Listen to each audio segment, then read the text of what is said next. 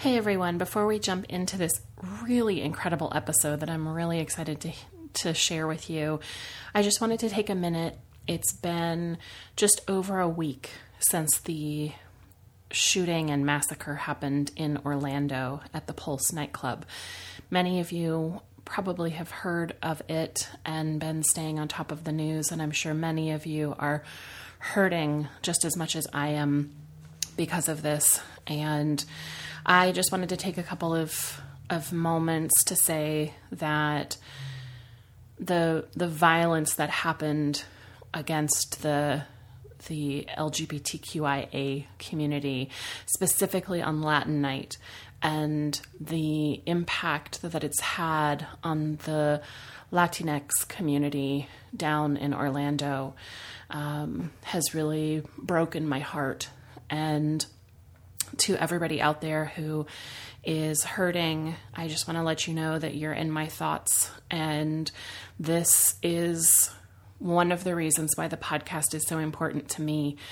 We have to do away with toxic masculinity. We have to do away with homophobia. We have to do away with extremism that believes violence is the answer. And this was absolutely something that has just really, really hurt so many of us. And so to all of you that listen, I just want to say thank you, because I know every single person that listens to this podcast knows that diversity is important, and that allowing each human being to express their own sexuality and to express their own sexual orientation in a way that is meaningful to them is important.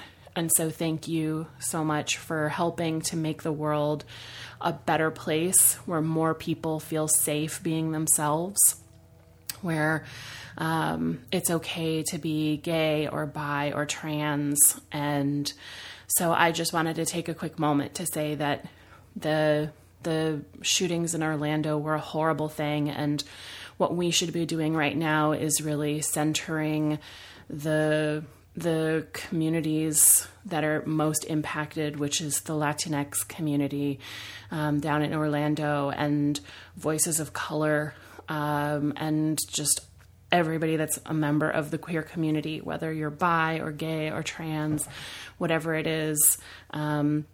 This is the time for us to just come together. So thank you so much for listening and for helping to make the world a better place. Hug your loved ones extra tight and make sure that they know that no matter who they are or how they live their lives, you love them and accept them. And just love each other. I have two other quick notes. This interview is really a pretty personal chat that happens between me and the guest, where we're kind of trying to untangle some complicated questions, and we don't really come to a resolution, but I think that that's important for everyone to hear, that sometimes there isn't an answer yet. We do mention the name of a conference that afterwards we both agreed we shouldn't actually share, since it's a conference that's near and dear to both of our hearts, and we hadn't gotten their consent to be mentioned in this way. So you will hear two brief little beeps when the name is mentioned, just to help protect that particular community. And also, this interview was recorded a few weeks ago before I got all of my sound studio settings fixed. So the sound is better, but not quite what I want it to be. So just hang in there. Thank you so much for being patient. You'll see that as the next couple of weeks unfold, the sound is tremendously better, which I'm really excited about. So here we go with this week's episode. Thank you so much. And just know that I'm sending love out into the world. And if you have been hurt and struggling as much as I have this week by the violence, then please take care of you, because you are important. On with the show. It's Dawn Sarah with this week's episode of Sex Gets Real. And this week, I have a very special guest. She was part of the Explore More Summit. And we had a really juicy discussion about sex and depression and introversion and all kinds of great stuff. So I want to welcome you to the show. We've got Jo Ellen Naughty, who is a writer and speaker. So I'm so happy to have you here. Thank you so much for having me. I'm so excited to talk about this topic with you because it's something I think about so much. Yes! Yay! Yay! So I got this wonderful message from Joellen about a week ago that said, can we please have a discussion about the difference between sex positivity and sex performativity and enthusiasm? And I, of course, was like, well, yes, because I think that's a topic that needs more attention and that we need to talk about. What made you just be like, I need to talk about this? I feel like I'm going to kind of out myself in my own like city community. I've been struggling where I live with the kind of the spaces we have because I live in Portland, Oregon. And we are this fabulous, quirky, wonderful, weird city where most of the spaces devoted to kind of anything sex-related are very, in my experience, performative. They're very, wink and a nudge. There's going to be sex happening there. And people are in costumes and everything's very loud and it's all very extrovert focused, and it's never felt comfortable for me. And I ran a sex geekdom hub for a while here and eventually stopped doing that because I couldn't convince Portland that a space where sex was a topic but not a goal was worthwhile. Yeah. And it's I went to a great talk at the Playground Conference in the fall that talked about creating spaces that were about sex, but not about sex, right? So where asexuals had a space, or people who didn't want to publicly engage in their sexuality, but wanted to be part of the sex positive community. Yes. Could be comfortable. And I think that's so important because a lot of times it does feel like the right way to be in this world, in this community is, I joke that it feels like the price of admission is your genitals, and that should not be it. Yeah. It's really interesting that you messaged me when you did, because I just had an experience along these exact lines. I presented at a conference 2 weekends ago that was put on by Virginia Tech called the Gender, Bodies, and Technology Conference. And it was an academic conference that I happened to sneak my way into. And it was all of these presentations about like gender and queerness and bodies and sexism. And there were all kinds of really rich discussions about sexuality and gayness and queerness. But the space didn't feel sexualized at all, and I felt so comfortable there because I didn't feel like at any point, if I had a conversation about sex or experience, that it was going to kind of come with some type of unspoken hint, hint, wink, wink invitation. And sometimes I feel that when I go to sex conferences. Yeah. In the sex positive community, I feel like there's this like unspoken, there's going to be tons of orgies after we're all done being professionals. And, like, are we flirting or are we not? Because, we're all at a sex conference. So, of course, there's going to be sex. And sometimes I feel a little uncomfortable in spaces that are just like super sexualized because we are all open about talking about sex. So it was so fascinating to me that I felt so safe and comfortable at this conference where we were talking about all of these things. And of course it was an academic conference, which I think is a little bit different than more like practical sex conference, which some of the others are. But it occurred to me I hadn't felt that super safe at a conference in a while. Yeah, I took a year-long break off from conferences and that whole circuit. And when I went back, the first one I went back to was and what I remember feeling struck by was how it was a bit geekier than sex-based conferences I've been at. Yeah. and a bit quieter. And while, you know, it was all of us sex geeks, I felt like there was a bit more subtlety to the, like, hey, sex party stuff going on. Right. And I remember feeling so relieved because at conferences I'd been at in the past, it was like the thing to do was to be at that big party in, you know, in the evenings and, you know, to show your face and make sure you were there. And I remember the space feeling a lot like we were all there, we were doing our work, and, you know, this was an option, and maybe you were there, maybe you weren't, and honestly, it wasn't discussed. And that I appreciated a lot.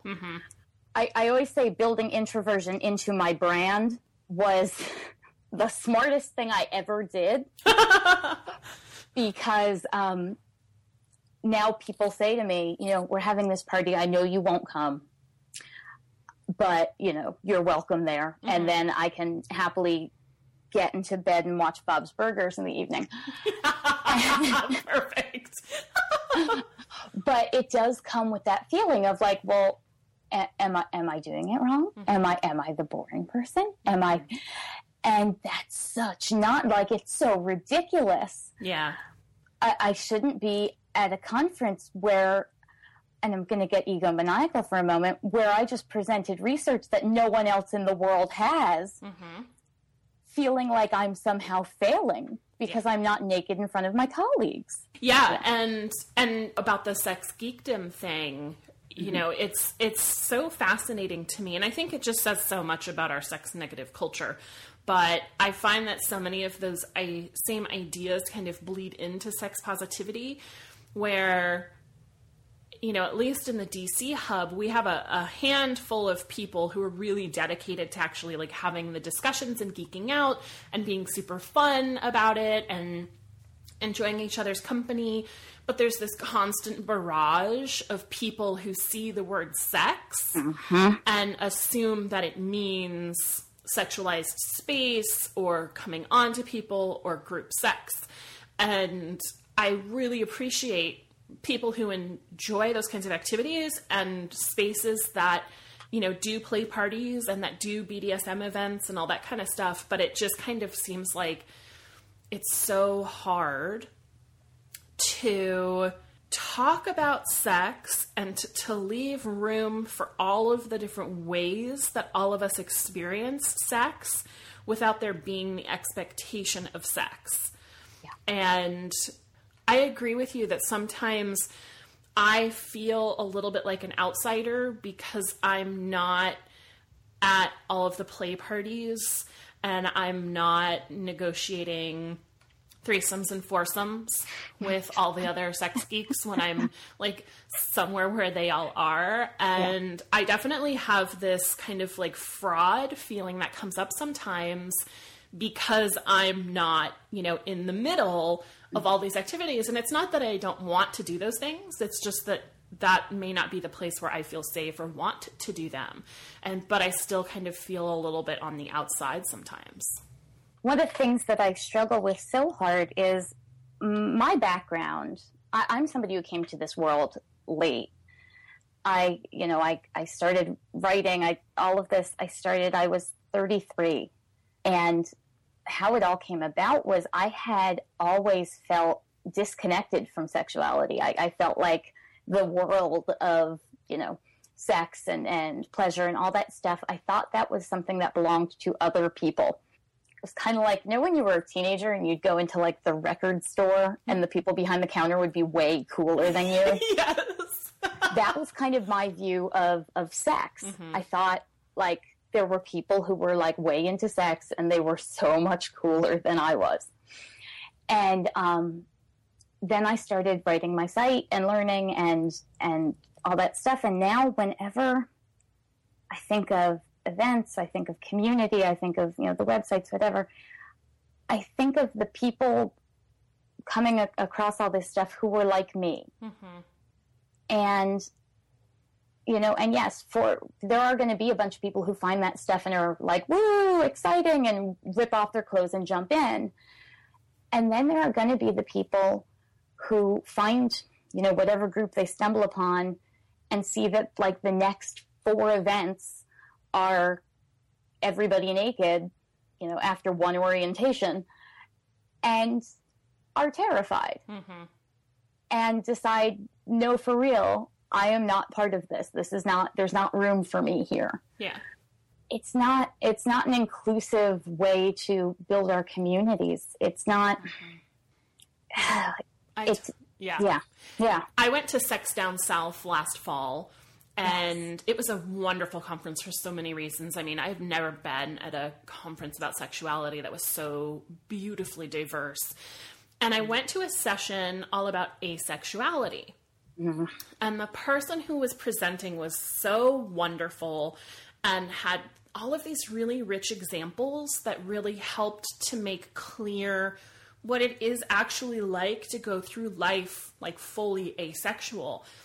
And one of the things that they were bringing up was how confused they feel at sexuality conferences and in sexual spaces where they may want to be able to talk about sex and about their experiences with it, but there seems to be all of this other stuff going on that they don't understand.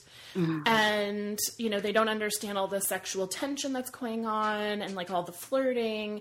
And so they were talking about how they feel so on the outside and so excluded, even in spaces that are supposed to be inclusive of all the different sexual experiences. And I just, that really made an impression on me for me, sex positivity is really about embracing every single type of experience when it comes to sex, including people who either choose not to engage in sex, people who don't have any kind of interest in sex, for whatever reason, and even people who feel like they're super sexual but just don't want to engage in those different spaces. And I think it's so hard to remember that there's lots of people that aren't like us. Yeah. And I think that's where the sex positivity community fails a little bit, is there seems to be this kind of inner circle of sex positivity where you're poly and kinky and interested in group sex dynamics, and you're sexual, so you're not asexual or anywhere really gray, you're sexual and you're queer. And there's a lot of people, I've talked to people at conferences who have kind of said, I'm monogamous, so I don't really feel like I fit here. Yeah. Because all of the conversation is about open relationships and how to do poly better, and my partner's over there hooking up with somebody, and and I think it's so challenging. How do we create spaces that allow people to feel safe to engage in these sexual conversations and these sexual interludes and these play parties, but then also leave space for the people who are opting out of those things too? And I think that's just a really complicated, rich topic that we haven't really figured out yet. A lot of it is about walking the walk of the things we talk, because in a lot of ways we haven't looked at how those things apply to ourselves. So there's this, and I don't know that this is the right word, but I'm going to use it anyway, this machismo that kind of goes with, and I remember this drove me crazy even before I came into this world. I'm just very sexual. And that's your hall pass for any behavior. And it's get over it. We're all sexual. Even asexual people have a sexuality. It's asexual, right?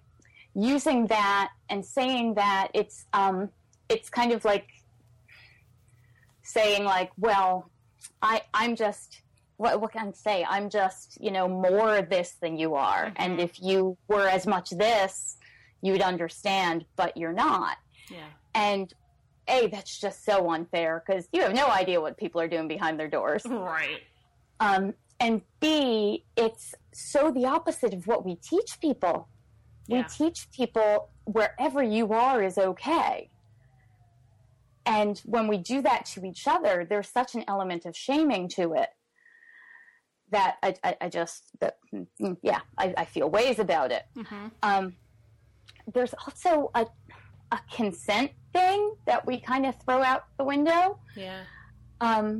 When we assume that we're all on the same page. You know, I am non-monogamous, but there are so many ways to do that. Yeah. And recently I was with a partner and we were sharing a meal with another non-monogamous couple. And these were friends. But the gentleman from the other couple kept reaching across the table and taking my hand and stroking it and like trying to look in my eyes and so you know, I know there is that model of non-monogamy where like we're all sleeping with each other and we're all friends and we're all acknowledging that all the time and one big happy family. That's not my model. Mm-hmm. Whoever I'm with at the moment, that's where my energy is. So that made me very uncomfortable. Frankly, I want people to get my consent before they flirt with me. Yeah. It was funny because this person was saying wonderful things about consent and our community and how to make it better and at the same time was engaging in this behavior. And it's kind of this disconnect that goes on with kind of how we behave versus how we talk. Yeah. And it's because we think, it's kind of like how you don't treat your family as well as you treat strangers. Yep. Right? So we think we're all one big, happy, sexy family. Yeah. And I think we need to be a bit more aware of what everybody's parameters are. Yes. I think that's so important.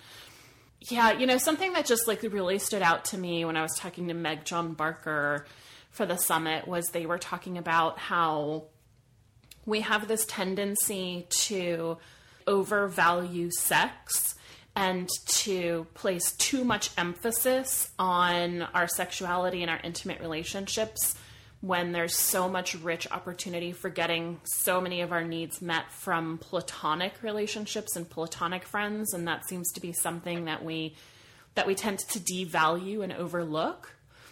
And something about that, and I haven't really formulated my thoughts yet, but something about that kind of resonated with some of these other conversations I've had about sex positivity.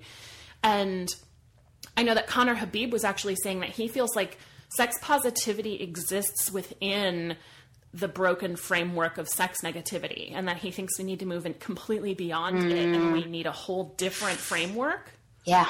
And the more that I see how sex positivity plays out, the more I agree with that. I think we need a whole different paradigm and conversation about sex, and that we're also really mindful of where the emotional labor lays in the types of conversations that we have, and how we're navigating consent and how we're navigating expectations. And yeah, I think there's so much opportunity for us as educators and us just as like a global community to grow and to create safer spaces and to just ensure that we're meeting people where they are and not where we think they should be.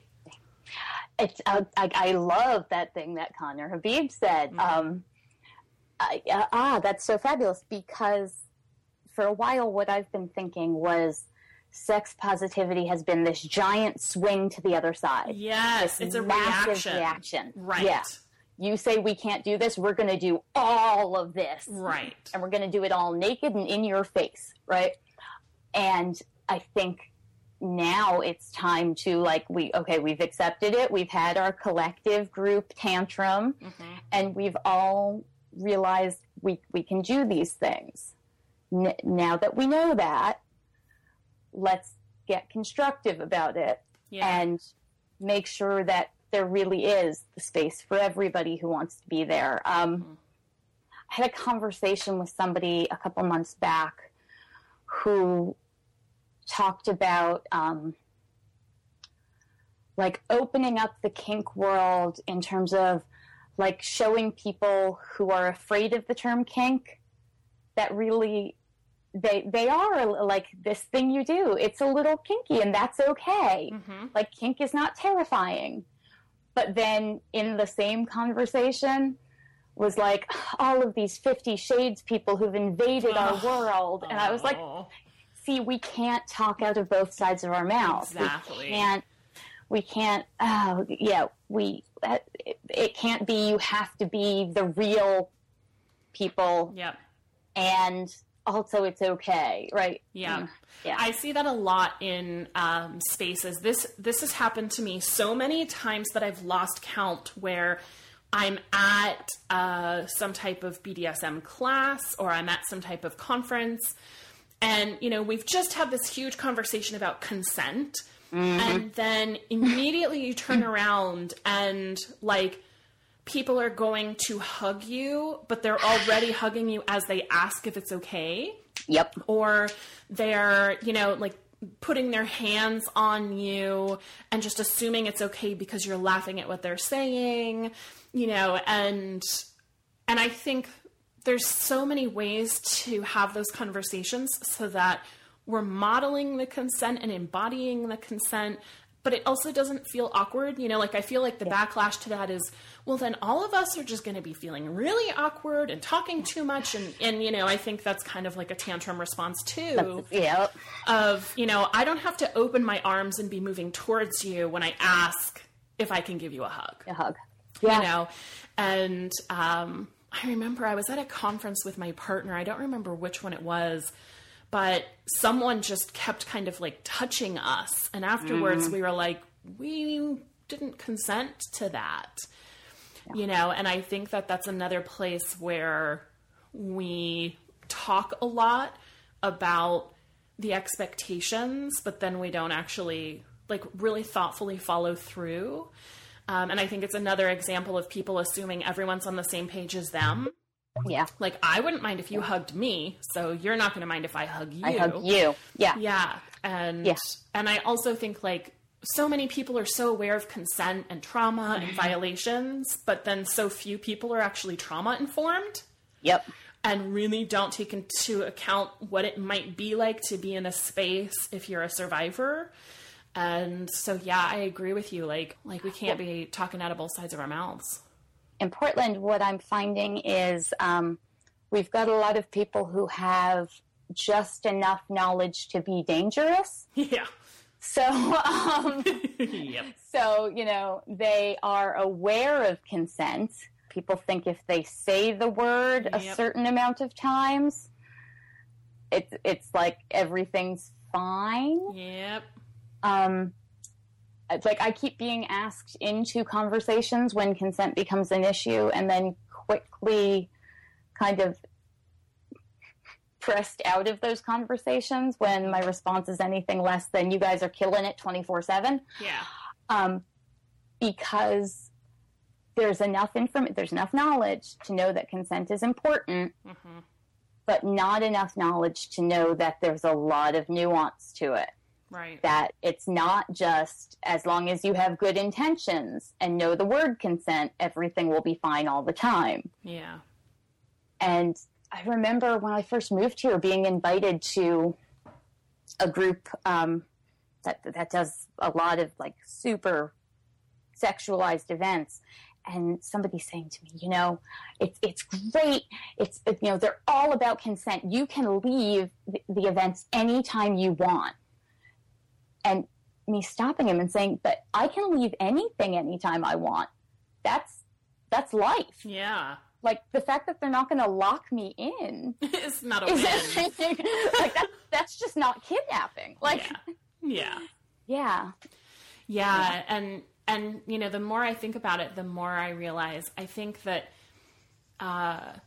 whether you're kind of, I don't want to say whether you're sex negative, but maybe you're just not part of the sex positive community and you're more just kind of like living in mainstream, versus the sex positive folks. I feel like there's still kind of this like fear of having conversations because then I might be rejected or told I'm not good enough. Yeah. And I think that's where this new paradigm has to go of we're all becoming more resilient and more emotionally intelligent and being more self-aware and mindful of our own needs and wants and experiences, so that we're not putting these expectations on others to validate our sex positivity or to validate our sexiness or our kinkiness. And, we're having better conversations at the beginning that are truly about getting to know this other person and what their experiences are and what they might want, and then sharing mine and then deciding how we're going to move forward. I had a very interesting, very tense conversation with a very close friend a couple months back when Facebook changed their photo rules. Because like too many people were getting reported for like breastfeeding pictures. Right. And this friend, what they did was they took a super realistic, gorgeous painting from like the Louvre, and it's a nude, and they cropped it down so it was just like the vulva from the painting. And they made it their profile picture. And they got a couple of complaints that, like, I didn't, like, you're putting a vulva in my face all day. Yeah. And I'm not comfortable with that. And they came to me and they were like, isn't that ridiculous? And I said, no, I actually agree. Yeah. I'm not comfortable with this. And their take was like, why aren't people comfortable with bodies? And I was like, this is genitals. You're shoving genitals in my face. And their take was, but they're not mine. I was like, but if a dude hires an artist to paint a portrait of his dick and sends that, it's still an unsolicited dick pic. Like, right. Yeah. And so their take was very like, it's sex negative the way we're not comfortable with bodies, and also this is beautiful art. Whereas my take was still, you can't, without consent, shove genitals in people's faces. It's just not cool. I had an experience a couple of months ago where someone tagged me on Twitter of a fully nude, full dick pic of himself. Yep. And was asking for feedback on his pubic hair. I replied back, like, I did not consent to being tagged in this or looking at it. You did not ask ahead of time, and I'm not going to answer your question. Please remove this immediately. Yeah. One of my favorite things that a friend who I have a, like, flirtatious online relationship with does, and I didn't actually truly appreciate it until I had the uncomfortable meal with the hand holding, is he'll message me and he'll say, like, what are you up to? Do you feel like flirting a little bit right now? Or he'll be like, I have a dick pic that came out really well. Do you want to see it? Like, I mean, it's cool if you don't, but if you want to, it's here. Yeah. And yeah, he always checks in to be like, I'm here. If you're not interested right now, whatever.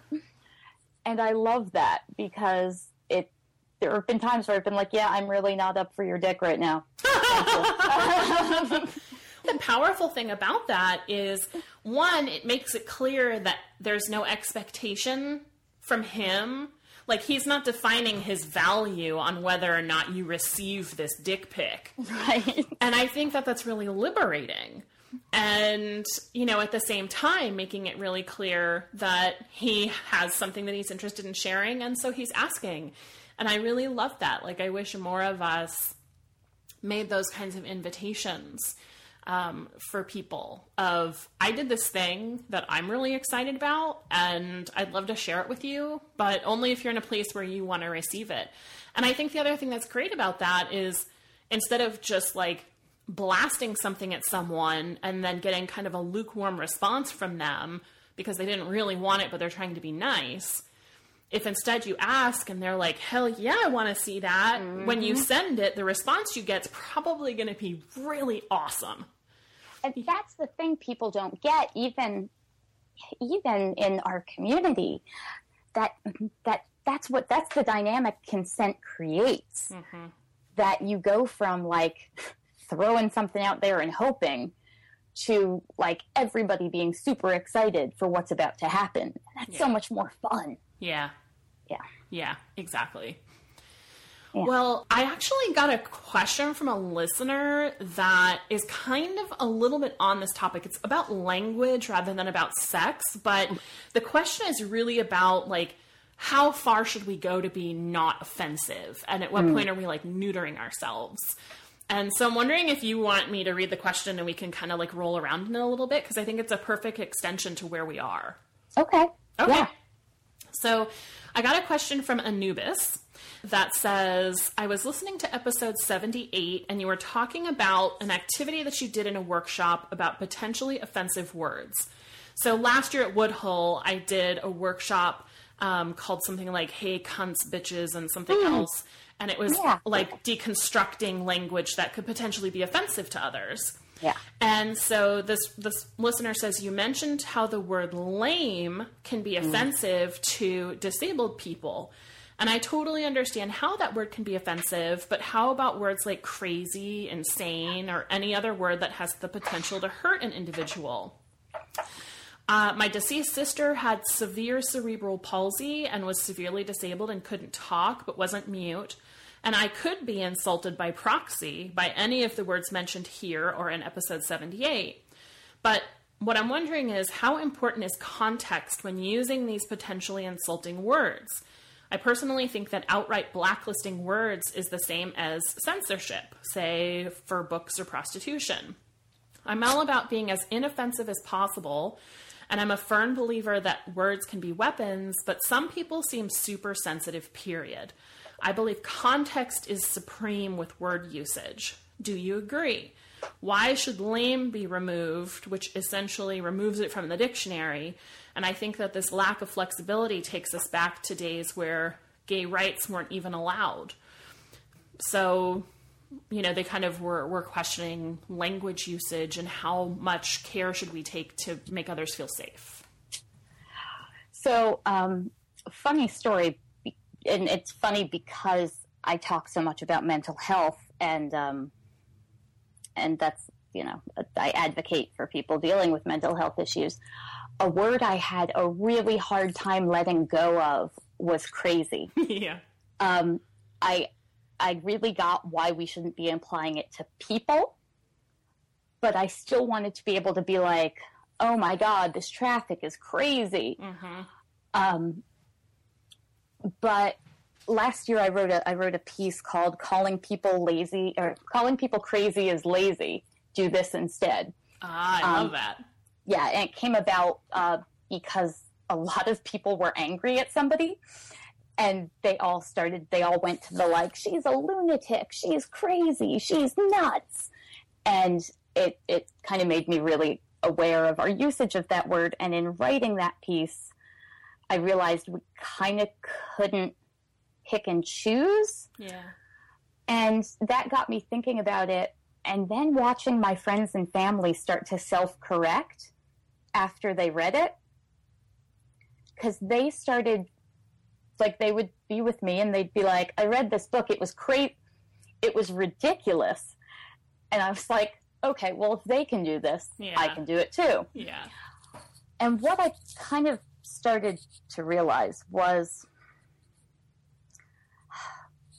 there's no word that I'm so attached to that my feelings on it are more important than someone else's hurt, someone else's pain. Yeah, and I also think that, you know, I saw this word list recently, and I'm sure I saved the link, but for the life of me, I can't remember who put it out. It might have been like Otto Straddle or one of the folks that writes about mental health a lot, but they were like, here's all of these words that you can use instead of saying crazy, insane, you know, lame. And the word list was so rich. Yeah. And so much more accurate. You know, it's like when I think about saying like, oh my gosh, she's crazy, that doesn't really tell me a lot other than your reaction to her. So Yep. I don't know if you feel she's being irresponsible, or if you feel she's being too reactive or too sensitive, or if you feel like she's having an unreasonable, in your opinion, response to what's going on. So, I also feel like those words don't really give us a lot of information other than to communicate how you feel about someone else, and that you're basically disagreeing with them.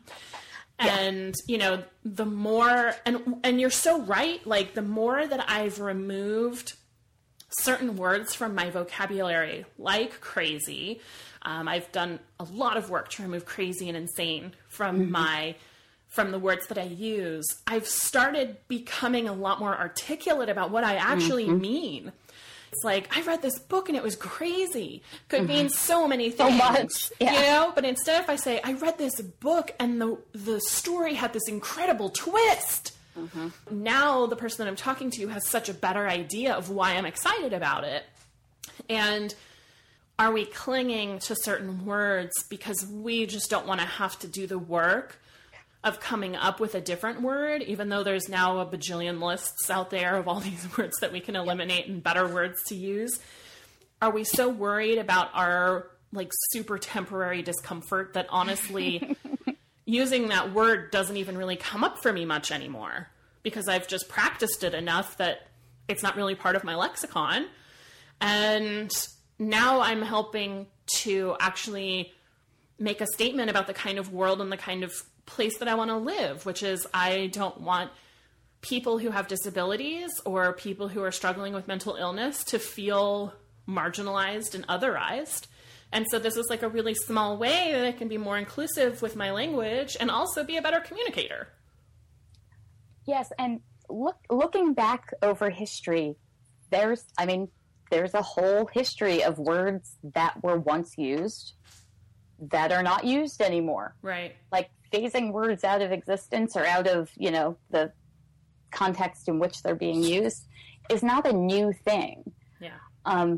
Perhaps doing it as in this thoughtful manner might be a bit of a change, or doing it with the kind of the level of internet policing that we have happening right now. Yeah. is different for people, but it's not a new idea. It's why you see, again, those BuzzFeed lists of words from the 1800s that we should maybe bring back. Right.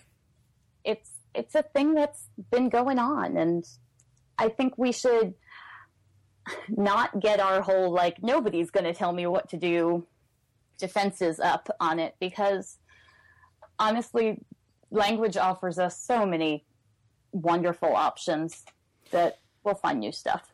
Yeah, and there's so many, you're so right. There's so many words about people of color over the past couple of decades that we've let go of and moved towards more inclusive language. For people who immediately understand why we need to let these words go and start using different language, they're on the forefront of social change. And also understanding where those words come from. Lame comes from a reference to people with physical mobility issues, and basically was a way of saying, this person is broken. Yeah. And then it became a way to just say you're uncool. But knowing where words come from and how they were used, I think, is a really powerful way to then use our vocabulary to advocate for the kind of world that we want to be in and the kind of change that we want. And it's really important for all of us to think about, Corey Silverberg said this amazing thing in a keynote that he gave a couple of years ago, where he was saying that if he can just for a half a second be a little bit more mindful about his words, so that what he's doing when he's speaking is he's reaching across the divide and creating a bridge, then we're going to have a much richer experience where we can have so much more potential for connection and real dialogue than if I just use a word that could potentially hurt or exclude this other person, and then I really miss out on building that connection. And he's like, and all it is just taking that half a second to think about a word. Yeah. And you could create connection or you could destroy connection. And I just thought that was so moving. And that was actually the point when I really started making significant changes to words I was using that were potentially transmisogynistic and,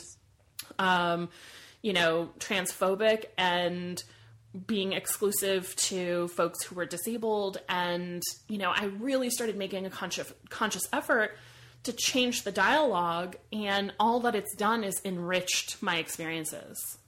Now, I will say I have run into some, because there was talk of censorship, right? So I have run into some can you not say the word dildo?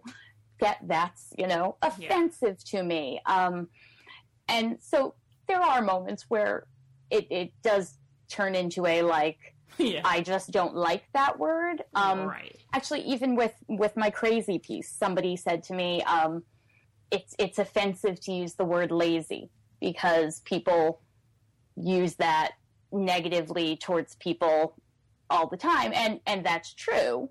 But people also use the word ugly negatively. There's just some words that just get used badly. Right. So there are there moments of genuine attempts at censorship? Yes, but you can usually pick them out. I agree. Yeah. Yeah, and I think, knowing that there's a history behind a word is very easy to figure out.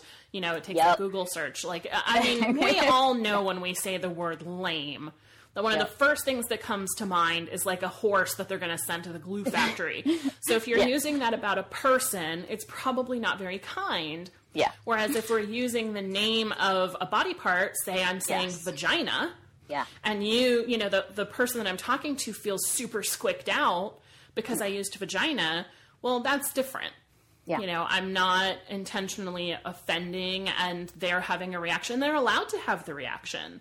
Yes. But I think that we can have a different kind of conversation when that comes up. It's we can, if we want to put the time in, tell me about that. Is there a word that you'd prefer that I use? I mean, it's still an opportunity for connection if you want to do that. Yeah. Yeah. But we are very definitely at a moment in time where very few people don't know the etymology of crazy, of lame, of that kind of family of words. Right. And I think we can all agree that they are hurtful and there's just so many better options. Yeah. I totally agree. Well, I want to thank our listener for writing in and offering your thoughts and also for going back and listening to all the past episodes. That was super awesome. And I love that Joellen and I got to have this discussion because I think it's a really important one. And I have one other little question from a listener, Joellen, if you're up for it, about sex shops. Oh, yay. Yay. Okay. So, somebody wrote in, it's actually quite a long email with a couple of different questions, so I'm just going to kind of zero in on this one section. And it says, "Hey Dawn, new listener here. I just discovered your show and I love it. I've been going back through the marathon style. I'm 31-year-old male and I've had a pretty vanilla sex life. My last girlfriend was the first girl who ever did anal with me, and though I immediately swiped her hand away, I got intrigued about it after we broke up. So, in one of the episodes, you mentioned, I think episode 42, about going to a BDSM class. I'm really nervous, that's in all caps, I'm really nervous about trying this, and I'm not sure that I will. You suggested maybe inquiring at a respectful sex shop, and I'm in New York near Babeland. And I've been there to purchase condoms, but how do I ask for advice without sounding like a complete creepy guy? Because I'm not. I'm very sweet, if I do say so myself. I never thought I'd be writing into a sex show admitting that I want to try these things, but thank you so much for any suggestions." So I love this question. How can you go into a sex shop and ask about their classes and ask about learning without being that creep? Oh, yeah, I think, so, I have much sex shop experience. Yeah. For any readers who don't know, I did a tour of North America's best sex shops. So I have been in something like 55 shops in 11 states and 2 countries. So honestly, as long as you're going in with genuine interest and a desire to learn, it's very different than I got the stories about the creepy people, and for them, the creepy people are usually pretty easy to spot because it usually has nothing to do with actual learning. They usually want super personal information about the staff, Yep. or to tell the staff super personal, really long stories about themselves. Yep. They usually have no interest in classes or products, and they usually hang out. Well, I'm someone who hangs out in sex shops, so that's probably not a great criteria, but but there's usually a lot of like excessive hanging around or calling. And this person does not sound like they intend to engage in any horrible behavior. They sound like they really just genuinely want to go in and learn. Yeah. And that's awesome. And I think Babeland would be a fabulous place for that. I totally agree. And I think you're so right. I mean, if you go in thinking that it's going to be like a live porn experience, you're going to have some educator that's like picking up a dildo and stroking it for you, or you're asking them really like, one of the things that I struggle with on the podcast is I ask listeners to write in with stories.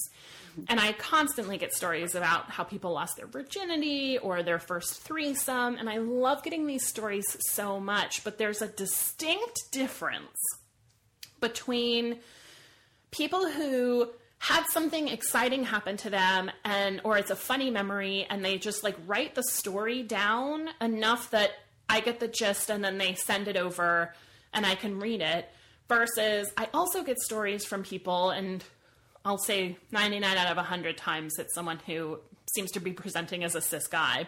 Mm-hmm. Write the story from a perspective of like trying to titillate and shock. Mm-hmm.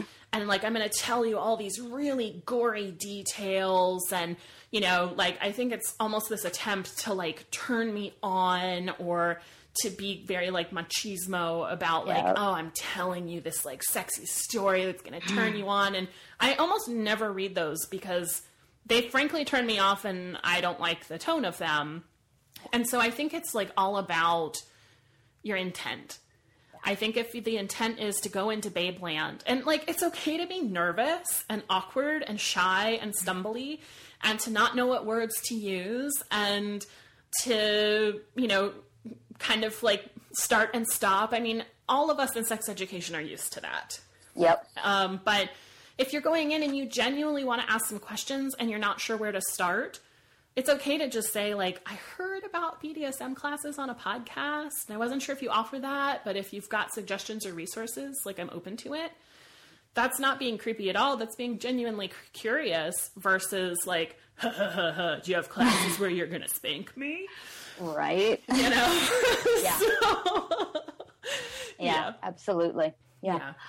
Fun fact, Babeland, actually back then it was Toys in Babeland in New York, was the first sex shop I ever went into and like asked questions and had people teach me stuff. That's awesome. Yeah. That's really cool. Yeah. Yeah. My first sex shop was a really dinky, dark, sticky floored, gross little place where I didn't feel comfortable asking any questions, and so I just kind of blindly picked a toy and hoped for the best. Yeah.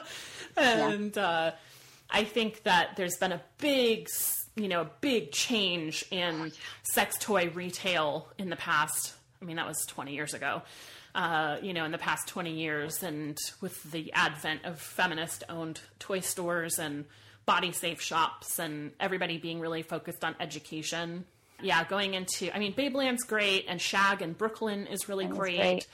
Please in Brooklyn opened last year, and they're fabulous. And Pleasure Chest. Yeah. In New York. New York has got like a bevy of good shops. Oh, they also have Eve's Garden. Oh, cool. Yeah. There's so many in New York. Yeah, so, if you're in New York or even any of the major cities like LA, you're not going to have a problem finding classes on BDSM 101 or basics of pegging or oral sex or any of those kinds of sex and kink things that you might want to level up in or go on a date with somebody just for something fun to do. And yeah, there's definitely lots to choose from. But, Don't call up a sex toy shop and be like jerking off as you ask them about sex toys. Because I've gotten those voicemails on the podcast too, and it pisses me off every time. Yeah. You know? And I mean, I think to you, listener, that wrote in, your email was really respectful, and you made it really clear that you're nervous, but that you're interested. And that's exactly what, sex toy employees are used to, is people who want to try something or need help with something, and they're not sure where to start, and they feel nervous and awkward, and that's just how everybody feels. So, Joellen, I would love for you to share with all of our listeners where they can find you online and how they can stay in touch with you, because your blog and the stuff you put out is so amazing, and I want all the people to go check it out. Thank you. So you can find me online at redheadbedhead.com. You can follow me on Twitter at JoellenNotte, JoellenNotte. I'm not going to send you to Facebook because Facebook's just awful these days. Yes. Right? But those are the best places to find me. And if you go to my website, I actually have something called the Superhero Sex Shop List, and it will tell you where all the good sex shops are throughout the country. There's even a map. Yay! Right? Yeah. Yeah. So much fun. So those are really the best places to find me, at my site and on Twitter. Awesome. Yes. Well, I will have links to Joellen's website and Twitter on sexgetsreal.com, along with links to some of the shops that we mentioned so that everybody can go check that out. You can, of course, submit emails and questions to the podcast at sexgetsreal.com. There's an anonymous option, too, if you want to protect your identity. And Joellen, I just want to thank you so much for reaching out and for us getting to have this really rich discussion and just kind of sharing thoughts and ideas. I think it's important for all of us to be talking about this, even if we don't have the answers. So yeah, I super appreciate it. Thank you so much for having me on. You're so welcome. And to all of our listeners, thank you for tuning in this week. I will be back next week with another rich and juicy interview. So stay tuned. And this is Dawn Sarah signing off. Bye.